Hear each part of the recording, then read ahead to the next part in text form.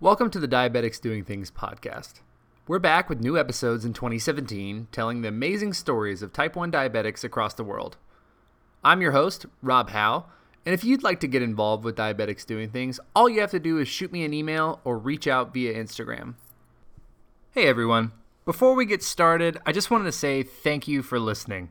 We had a great first year of the podcast, but none of it would have been possible without you and your support. I love getting messages, emails, and comments from type 1 diabetics all over the world. It really makes my day. So keep sharing, searching, and commenting, and I'll keep tracking down the people behind the amazing type 1 stories out there. Now, let's get back to the episode. Hello and welcome to another episode of Diabetics Doing Things. We're back with new episodes in 2017. Today, very, very excited to introduce our guest to you. Ladies and gentlemen, you might know him as the Beaties. I know him now as Neil Greathouse. Neil, welcome to Diabetics Doing Things. Thanks for coming on the show. And let's do this. We're ready to go. I'm fired up. I might even take my shirt off at some point, but I know this is just a podcast, so we'll just settle everybody down. It's going to be fine. As much as I wish that would boost viewership, I got no visuals over here, so we're your whole listenership just tanked. I apologize, but it's going to go down a notch once they hear this. I'm really excited that to have you on the show. And you kind of know how it works and you know the drill. Let's give it some background. I know you're in Conway, Arkansas, which is just outside of Little Rock. Let's hear the story. Give me the background. How did we become from Neil Greathouse to the Beaties? Ooh, dear Lord. Okay, so let's see. I got type 1. It's about almost 25 years. I was in the military. I had an amazing job, flight status. I was flying on board AWACS planes. Those are those planes with a massive dish on them. A little fun fact about AWACS planes, they have no weapons on board. They just have that giant dish, but it will sterilize. The reason why they're not afraid of an attack, I guess I'm probably telling trade secrets. Vladimir Putin he's not listening to this. I didn't realize I'm actually telling real secrets. So these planes, they don't have missiles, they don't have any weapons or anything like that. But what it would do is that radio signal that comes out of that plane would sterilize and fry any incoming missile, any guidance system. So they were never under fear of attack, but no other fighter pilot would fly close to it because it literally it'll cook everything that they have inside of them. So they would never come anywhere near it. So we were never in any major danger, but during flight training, all that kind of stuff, my pancreas just shut down on me. I have no history of it in my family. It just came out of nowhere. And after about a week in the hospital, went blind. My blood sugar was about 1600, had full on DKA, didn't know what was going on. I'm like, why does it hurt when I pee? It's just like, I had no idea what was going on. And I'll never forget, they came in on the 5th day of being in the hospital and they said, hey, listen, your flight status is revoked. You have 2 choices of job. You could be a bus driver or a garbage man. You can take your pick. And I'm like, I just went through 4 years of ROTC. I went through flight training, went through all of it. To have you come in, I'm like, I don't know. Bus driver just doesn't have the same ring to it. It doesn't have that big satellite that'll fry missiles on it either. No, I want to fry something. Can we not? I mean, I want to cook somebody else's anyway. So it didn't pan out. So I got out, went back to school, went in college for computer tech, and it totally changed everything. So I did not even really understand what this meant. Type 1, what is it, whatever. I couldn't wrap my brain around it for probably 7 years, just in a downward spiral of depression for 7 years. And I finally, at some point, you know what it's like at some point you go, okay, I need to own this thing because I can actually feel my kidneys yelling at me on a daily basis. So I was like, we have to change something, and then just started to own it. But then when we moved from Northeast Ohio down here for my job, we moved down to Central Arkansas, and it was a brand new group of friends, brand new group of people that did not know or understand type 1. I had a pump, but the first couple rounds of people that came up to me and said, "Why do you have a pager?" I was like, "All right, we're gonna play this game. That's how we're gonna do this." And so I just made a video It's just the stupidest video. I just kind of vented, but I actually just explained to a lot of people. I said, hey, this is what this is. It's a pump. It's whatever. And I was kind of shocked by the response because a bunch of people started emailing me, and that's probably 9 years ago. And they just said, hey, that really helped. It was kind of funny. I didn't really know anybody else out there had it. And so I just kind of made a few other videos, and a few people locally called, and their kid, like, their high school son just found out he had type 1, and they said, this is very helpful. So I just kind of put that on hold, Rob. I wasn't like trying to do anything, but about 2 years ago, maybe 3, I don't really even know when, I said, hey, I wonder if I could post a video a day on Instagram, and it was only 15 seconds then. I said, I wonder if I could do a video every day with my phone, with a GoPro, with a camera, something like that, and either encourage somebody or show them how we're going to win, or we're going to beat this, or we got this. And it just started, man. I was shocked by the response, and it just kind of took off from there. Well, you bring up an interesting point, I think, and I've talked to a couple other people, during my, I'm calling it the 2017 resurgence of interviews, of how inclusive Instagram is to the diabetic community. It's different, I think, than even Facebook or other like mediums of social media. Yeah. In that there's, people are following hashtags, and there's multiple people who have, large followings and have, done a lot of notable things. And there's great organizations like Beyond Type 1 and, JDRF, and then some of the, medical device companies like Medtronic and are active as well. And I think, that community it's very surprising. And I think how the openness and the willingness to share either the struggles or to ask for help or to offer assistance or, whether meal planning or exercise, it's almost overwhelming at times. And I just really think it makes a difference for, young people today who get diagnosed and they've already been living in these sort of universes on these social media platforms. And then, they find that there's this whole undercover community that they didn't even know existed. Right. Yeah, it's huge. I didn't know that any of that even existed, but all of a sudden you just click on a couple of hashtags and all of a sudden you go, oh, wow, I'm actually getting better understanding and medical advice on Instagram than I am from my own endocrinologist, and that's just kind of mind-blowing. But it wasn't just what you learned, it was how you learned and the conversation that was out there that kind of floored me. I never saw it coming. Just didn't realize that I was going to have a better connection there than I had been struggling with in the previous, 15 years of having type 1. So it's, that community of connected people through something that is bringing everybody together. And it not only did blow my mind, but it also showed me that you can have a bad day and somebody can be there to encourage you, or you can have a good day and you can encourage somebody else, all right there on Instagram. So that's how it started.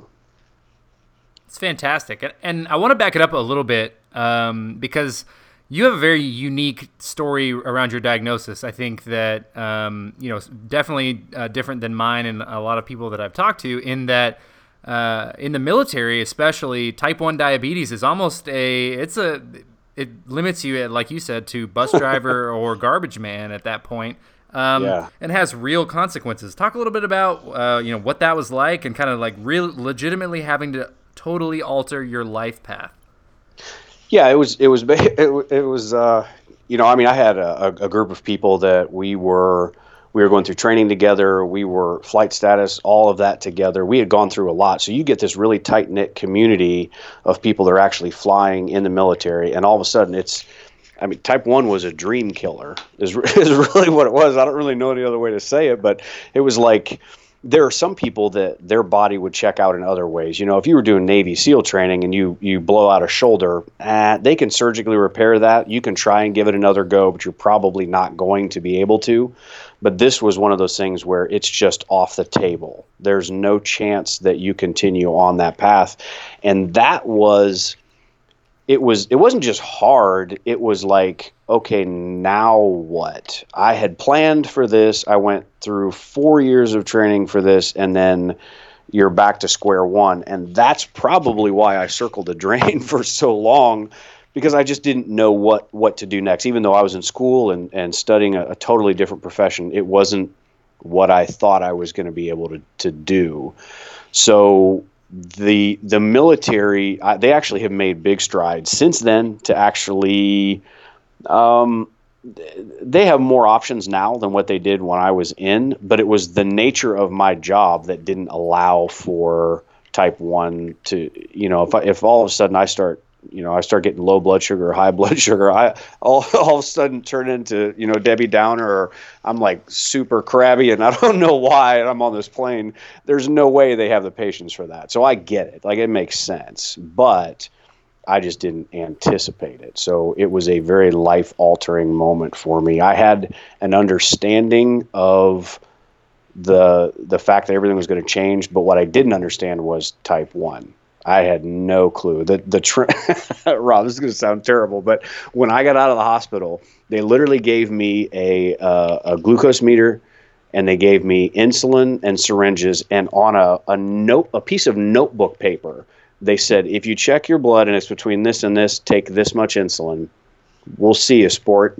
That was it. So it just wasn't. There was not this sense of hey, we're going to educate you. It was, hey, if you start to get low, you might want to eat some crackers and peanut butter. I mean, I'm not even joking. That's actually what they told me. So I was I'm thinking, how is it on Tuesday I was flying in this piece of equipment, and now on the following week on Wednesday, you're talking to me about crackers and peanut butter? But it's just, I don't know. So you just wrestle with it for a while. I mean, it just says a lot for the power of notebook paper, I think.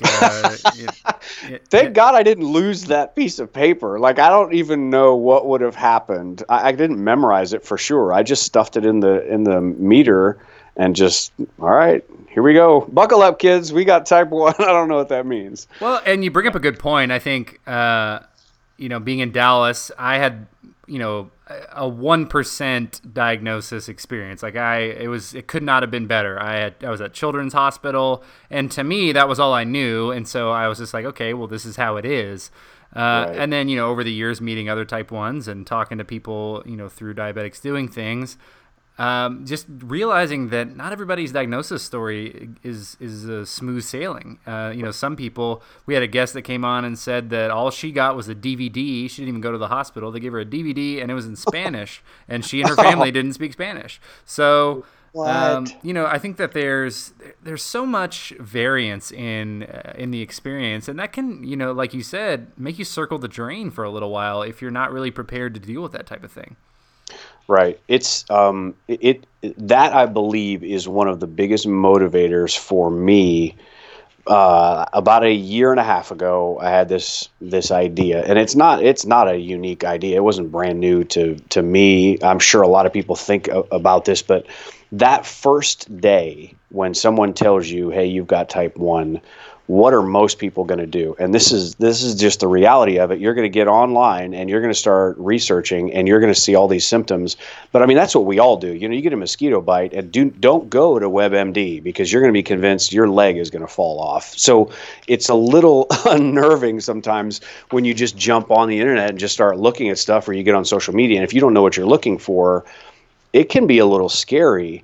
And I had started to develop this back and forth with Beyond Type 1, and they had messaged me back and forth, and Sarah Lucas, Mary, some of the people that were on their team, they reached out to me. I reached back out, and I said, listen, I had this idea. I thought about, what if we made a short film, less than 30 minutes, that doesn't have every bit of medical advice in it, but what if it was just a way to encourage somebody that they go home from the doctor's office, they sit down and they get on their phone or whatever, and they literally type into YouTube, like, I just found out I got type 1. What if we could make some sort of a video? And just to be totally transparent, the idea was almost like, what was that movie? The movie was, is it 50 First Dates? I think it was Adam Sandler and Right. Drew Barrymore. Yeah. And it was that concept of, if you had to put a VHS tape in the VCR and just click play, and you have to remind yourself, oh, okay, I'm going to be all right. this is what it is. That's what we did. And I said, Beyond Type 1, do you want to make this together? And that started this relationship with them. And it evolved. You know, I'm a council member with them and helping them with a lot of different projects, but it just started out of this combined, unified thought of, we want to encourage people, but we also want to educate them. And then how can we advocate for some kind of, let's go get a cure? Because I feel like I've been hearing that for the past 20 plus years, and I'm going, okay, are we any closer? I want to believe we are, but I'll be a part of the solution and not complain about, hey, we don't have flying cars and we don't have a cure, so we'll just give up on humanity. I've seen some pretty promising jetpacks, so I feel like we're getting close on some stuff. The cure is right behind that. It's like automated, self-driving cars, jetpacks, and a cure. Yeah. And it's interesting as well. I was just recently talking to someone whose doctor was very, I guess, sort of on the short-sighted, maybe more pessimistic side of the cure, and told her outright that there would not be a cure in her lifetime, which is the total opposite of what my doctors told me. So it's like, I guess it just depends on what school of thought you go through, right? And right. I want to believe, and I'm willing to do whatever I've got to do to help. To make sure that we get there, because you know what, nothing would be more fun than to be a part of a group of people that used to have type 1 diabetes. Exactly. I think that would be obviously ideal. Former diabetics doing things, that's a podcast that I would listen to. Man, I'll listen to every episode. I've already listened to all of yours, but that one I guarantee you I listen to. That's awesome. Yeah. I think it's a mindset. I think the longer you have type 1, the more pessimistic you tend to get. They did a study, I want to say it was last year, and they showed that people who have a diagnosis of less than 5 years are drastically more hopeful than someone who's had it longer than 5 years. And it's just because the longer you go with it and you see, okay, are we making strides? Are we not? I actually believe we have made so many improvements in the last 2 or 3 years that it's just, you're going, okay, we're going to do this. Well, and in the medical field, it's so difficult to see that sort of incremental progress just because of the length of time that particular drugs or treatments stay in human trials. We're talking about like a 7-year cycle there before it even gets cleared. I do a lot of work with the JDRF here in Dallas, and right. They are an awesome chapter. Big shout out to them always.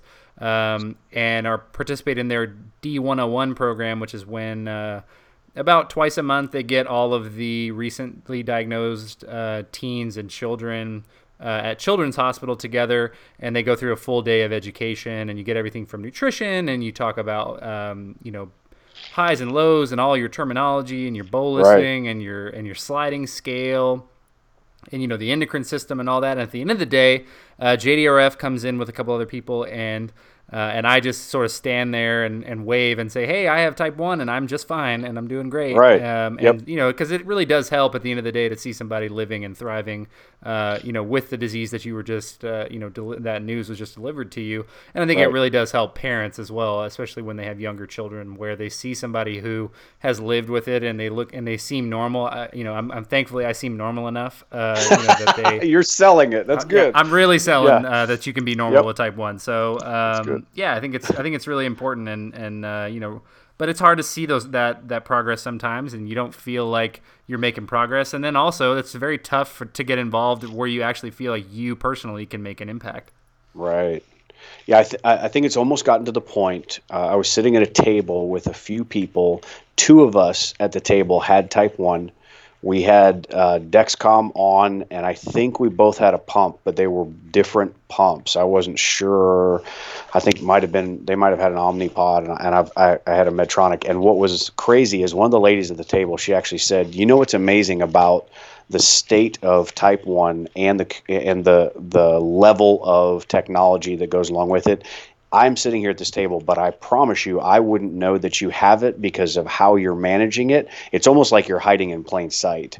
And so to be able to go to a hospital with a bunch of people who just got a diagnosis and say, listen, I'm probably stronger than what I was before. There's something I'm aware of. Yes, it is a wrestling match, and sometimes Hulk Hogan wins. Sometimes Hulk Hogan doesn't win. I don't know, but there are days that I have that aren't great. But I'm just telling you, this is not the end, you can do this. I think you're right. Standing up in front of those people is awesome. So well, and I think it's really important, especially for when you're in a position of being like a public figure, or there's a lot of really inspirational people out there.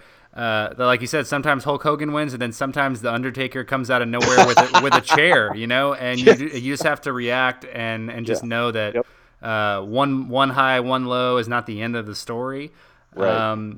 I talked to a group at the Type 1 Nation Summit here in Dallas last year. I was on a panel of people that spoke to a group of teens, and a little girl spoke up, and she had a Dexcom, and her parents could monitor it. She had them added on it, and she said, "What do you do if your dad is an engineer and doesn't have high enough EQ to know the difference between a 70 and just to monitor during the day?" And I was like, I just wanted to hug this little adult who understood that sometimes people's brains aren't wired to understand what you're going through, but and so, but I also feel for parents. The technology is so great, but also as you're learning about this disease and how up and down it can be sometimes.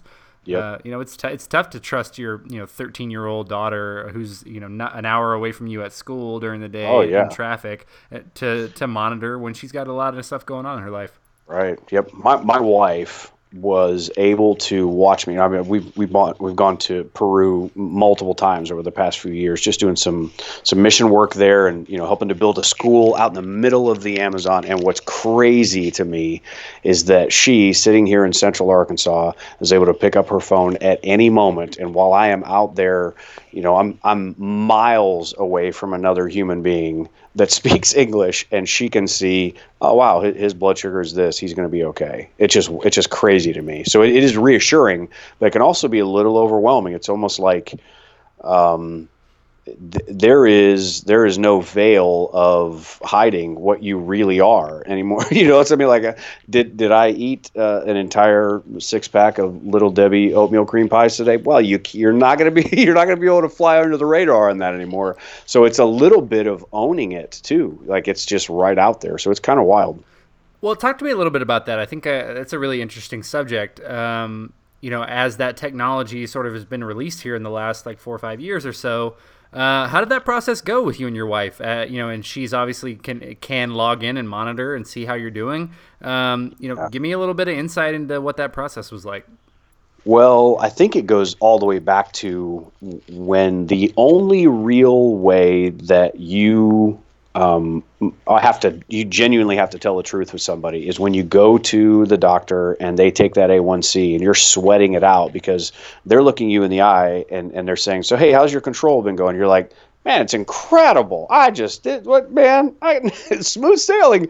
And then they walk back in with the real number and they're going, you want to tell me how it's really going? I had years of that, but now it's gotten to the point where it's more of an accountability than anything else. Nobody can manage type 1 or a lot of things. Nobody's able to tackle something alone. We just weren't meant to do that. But having somebody else who is in it with you, and they don't have a condescending tone. They don't have a, well, so it looks like today wasn't it? But they also know that you're looking out for them over the long haul. That's what my wife helps me do. I've got kids, and it is a constant reminder that I'm not just taking care of myself for today. I've got to do this. It's a marathon. And today, you know what? Yeah, today wasn't great or whatever, but tomorrow we'll just say that's day one again, and we'll start this all back over again, but you can do it. It's the encouragement side of it as well. And I'm not doing this just for me. I'm doing this for my family and for their future. So I'm trying to think of the big picture.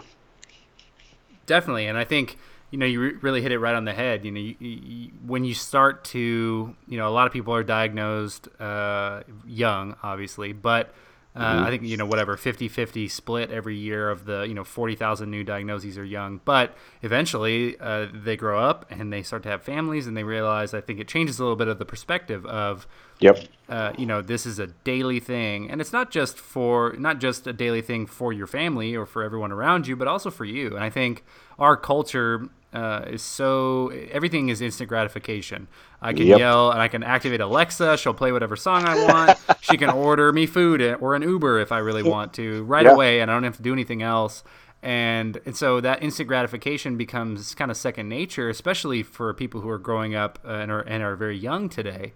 And Right. this is such a it's there's great technology and great advances, but everything comes down to just not being too hard on yourself, preparing Right. that one extra step, whatever that is, whether that's going to on a mission trip to Peru, or whether that's just going to work for the day and maybe having to change your pump site, and just having Right. that one extra thought, and making sure that you're ready to go for the day.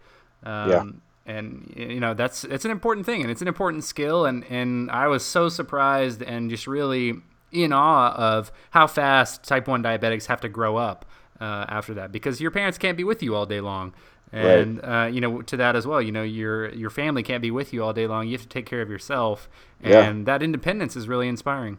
Yeah, you got to own it at some point, and that's that. Like I said, it actually took me 7 years, and it wasn't like I acted like I didn't have it. It wasn't like I acted like I didn't have to take shots. It's just I literally ate whatever I wanted, did whatever I wanted, and it's not until you get. It's almost like you have to get to the point where you go, okay, listen, enough is enough. I've got to make a change, but you can't force that on anybody. They have to at some point say, okay, this is what I'm going to do, because if I'm ever going to accomplish something with my life, if I'm ever going to do something that is not strapped in by this thing, then I've got to learn how to just flat out own it. And that, it could be, but I mean, that same concept is true for, exercise. It could be the way you eat. It can be all that kind of stuff. So it's just self-discipline, which is not the most fun thing to talk about, but at some point you're gonna have to own it. Isn't it funny how all the things that everybody wants, like healthy life, happy relationships, fitness, blah blah blah, Yep. are all like self-discipline? It's just like, Yep. You're like, oh gosh, you can't get away from it. But Yep. that's the thing is, I mean, at some point, self-control is really what it comes down to, and it's more mental than anything else. You're gonna have to push through the wall. You're gonna have to keep running. You have to keep doing whatever. So there's a group of people they're doing this bicycle ride across the U.S. I think it's called Bike Beyond, and we're actually gonna document it. I think we start the second or third day of June. It's with Beyond Type 1, and they are starting in New York City, and they're riding their bikes all the way across the U.S. They'll finish 10 weeks later in San Francisco. They'll stop at a bunch of major cities along the way, but what blows my mind is I don't know. They all have Type 1. There are 22 or 23 people that are doing it, all the way from Miss America, contestants, all the way to regular people that might be a mom, and they're going to go do this thing. But that's where what you just said is the key: the self-control, the self-discipline of on a daily basis being able to do this. And that's what I'm looking forward to. We're going to document the whole thing. We're making a documentary, a full-length feature film on what it was like over those 10 weeks. There will be days where they break down. There will be days where you just have a total meltdown. And it's almost like that's life. You're going to have days that are better than others or days that are worse than others, but don't let today get you. Like today, this isn't going to get me today. I've had those moments where you're going, listen, the AAA battery in my pump going out today. No, not today. I'm not going to let this one own me. So I'm going to be really curious to see what that is like over the long haul. 10 weeks of that. How does that play out? This is going to be interesting. That's actually, first of all, Bike Beyond is so fantastic. And actually, one of the writers, I believe he's from France, his name's Sid. Sid Sharma. He actually reached out a couple weeks ago, and he and I are going to do an interview here very soon to talk a little bit about it, raise a little bit of awareness. But that's such a cool idea, and I can't wait to, obviously, I'm privy to. I'm a little bit more plugged into that world than the average person, so most people are like, oh, I had no idea that's going on. But it's going to be very cool to watch. And I'm really glad you guys are doing that documentary. That sounds super awesome.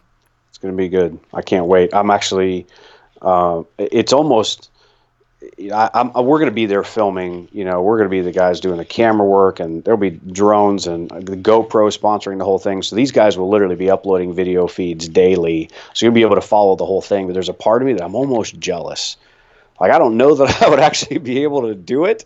Like my rear end hurts just thinking about being on a bike that long, but they're gonna pull this off, man. And it's gonna be crazy. But there's a part of me that's just like, man, they will be able to tell people for the rest of their life there is nothing that should be able to stop you from doing what you want to do, and definitely type 1 can't. It shouldn't stop you. That's incredible. I really can't wait to see and kind of follow that story. Really fantastic. Just another great thing that Beyond Type 1 is doing. And also congratulations. That's going to be a fantastic creative undertaking to make that documentary. Hard drive space alone, Rob, is my biggest concern. This whole thing. You film for 10 weeks. Oh gosh, yeah. It's gonna be good. Yeah, it's gonna all those giant terabyte drives that that slide in and out. They all suddenly make sense now. Yep, absolutely. It'll be good. So let's talk a little bit about technology, because I know you you also have some videos that you talk about Hack the Beaties, where you're using every piece of technology that's available and sort of like trying to link them all together to create that sort of closed loop system. Yes. Skynet is going to happen. Arnold Schwarzenegger is going to come back from the future at some point for my pancreas, I guarantee. I feel like I've kind of sold myself over to it, but I just kind of had this mentality of, you know what, I'm willing to do anything. I will try. It's just short of breaking the law. I feel like I would try almost anything just to be able to get some kind of a leg up on or make life easier. And so there is a crazy community of people out there that are developers. They might be parents, they might be students of, they've got somebody in their family has type 1. And so Katie DeSimone is the first person that reached out to me and said, hey, my daughter, she has type 1. We have figured out this loop system. Now, if you're interested, she said, go look at these things. And it was just through Instagram. And I cannot tell you the amount of phone calls, the amount of texting back and forth that I've been able to do, not just with her, but other people that have helped figure out how do you close the loop, because that is the ultimate goal. If you could have this thing thinking for you, would you be willing to do a little bit of extra coding? Would you buy a couple extra pieces of gear? And so I just said yes and kind of went down the rabbit hole, and I took the red pill, and I'm just telling you, I haven't regretted it one bit. So I have it's called Riley Link. It's just this little tiny bridge, and it's a communicator between Dexcom, my Medtronic pump, and my phone. So I'm taking insulin and counting carbs right on my Apple Watch. I'm doing it right from my phone. I honestly couldn't tell you the last time I bolused from the pump itself. I just don't do it. It's just sitting in my pocket. And they have, there are Google Docs that they have out there. There are videos that they have out there that will explain every part of it. And I think it was like, maybe it might have been, Rob, I want to say like $140 to buy the Riley Link. And I went to the Container Store and bought this little plastic contraption that I put it in my pocket. It's small, but every day it is catching me before a trend goes too high or too low. Like I'm literally looking at my watch right now, and my blood sugar is 88, but it caught that it's 6:45. I didn't eat dinner, and not yet, and it's no big deal. So it slows down what my pump would have given me anyways. Now that's fantastic, it sounds incredible that it works just like that. Because even if you're even the most disciplined diabetics, right? Like it's 6:45, I'm waiting to eat dinner. I'm about to fry. I'm about to get in the kitchen right after this and fry up some food.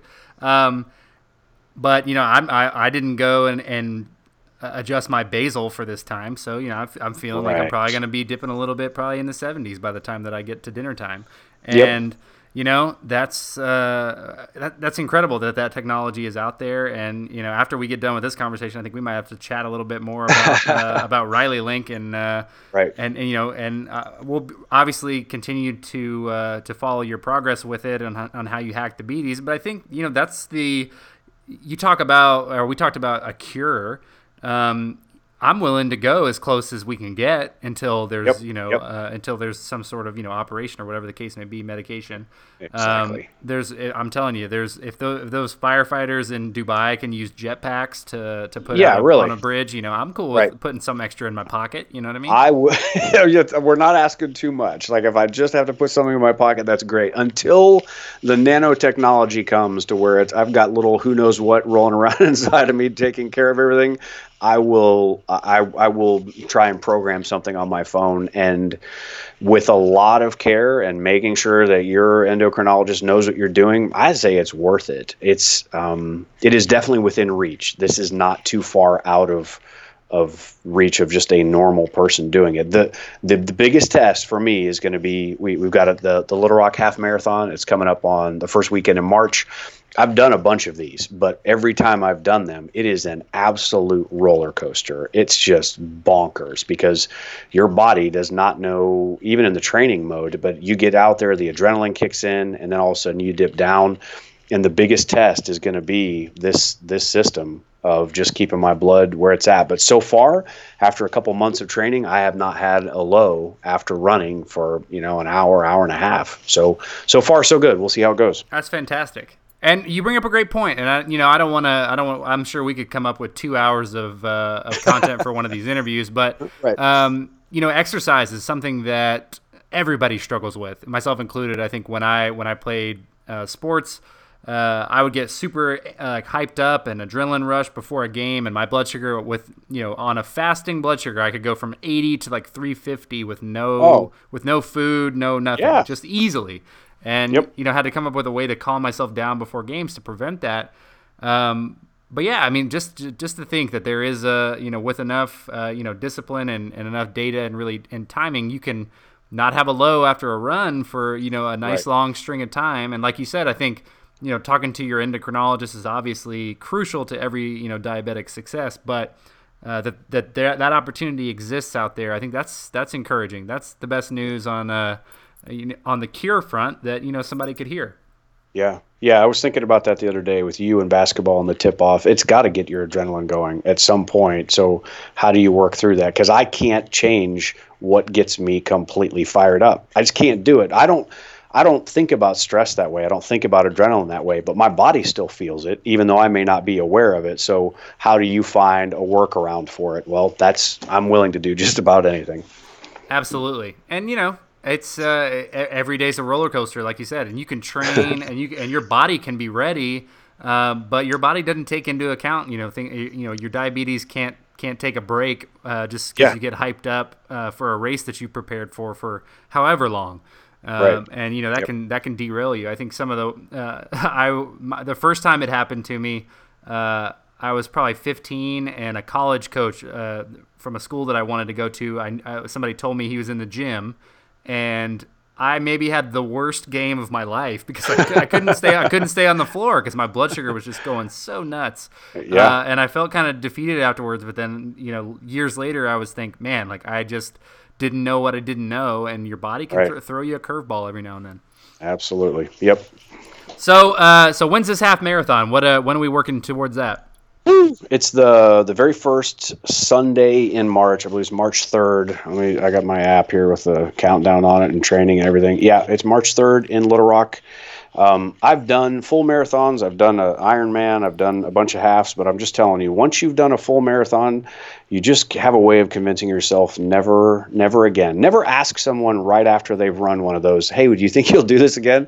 Because my answer is always absolutely not. I'd rather you hit me with a train than do it again. But a half marathon, it's doable. It's not the end of the world. So looking forward to it. Well, this episode will definitely air before your race, but we'll have to do like an edit afterwards to make sure that we tell what, how you did and how you felt. So best of luck to that. Thank you.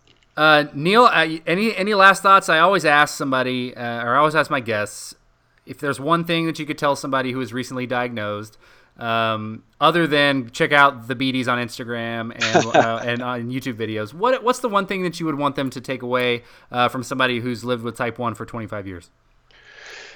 The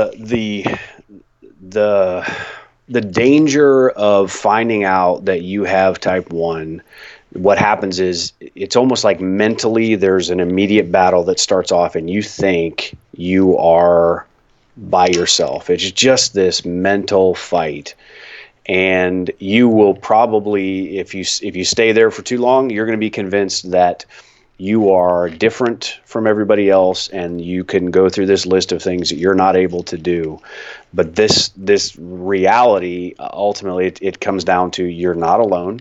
there is really no limit to the things that you are able to do. Other people may set a limit for you, but I just say kick them where whatever, get them out of the way. They should not be able to tell you what you're not able to do, and you're not alone. That's the ultimate encouragement, is that when I finally realized that I am not by myself in this race, in this fight, in the balance, in any of that, there is some amazing encouragement that is out there just on social media alone. But I would say this: don't just go out there and look for some of that encouragement. I promise you, there is a way for you to be able to encourage somebody else and just kind of help pick them up. It could be somebody who just found out they have it, or it could be somebody who is having a rough day. But the encouraging side of social media has been there for me, so I'm just doing everything I can to help somebody else out. Maybe laugh about it. It's not the end of the world. Don't think this is the end. You could actually be an encouragement for somebody else, and at the very least make them laugh a little bit, because it's not over. No, definitely. And I think, there's so much negative energy out there on social media. It's so great to be a part of a community that is the total opposite, and is just very encouraging, and that you can really make a difference in somebody's day, in somebody's life. And that's, really important. Yeah, what you're doing is amazing, man. This is inspiring. When I went through and listened to every one of these episodes, it just continues to show that there is that misconception of type 1, man. What you're doing, and this group of people that you're putting together, and the effort and energy you're putting into it, man, it's worth it. So it made an impact on me. So I'm thankful to be on here, but I'm also thankful that you're doing this. So it's huge. Well, I feel the same way, and thank you very much for saying that. And when I was starting this thing out, I had to look to see who was doing it, and you were one of the first names that popped up, and I just felt like, what, we can all do this in our own way, and really hopefully help people out. And I'm sure you felt the same way when you started out. Like, if one person says that this helped them, then it was all worth it. All the effort and energy. It's good. Yeah. That's a goal. That's right. So I'm happy that we're keeping on doing it, and we're all in this together. So, but thank you so much for coming on the show today. It was a fantastic interview, and I can't wait for it to air. It's awesome. Thanks for having me. Thanks for listening to Diabetics Doing Things. Subscribe to our newsletter for weekly emails and behind-the-scenes content. And if you or someone you know has an amazing story to share, send an email to rob@diabeticsdoingthings.com.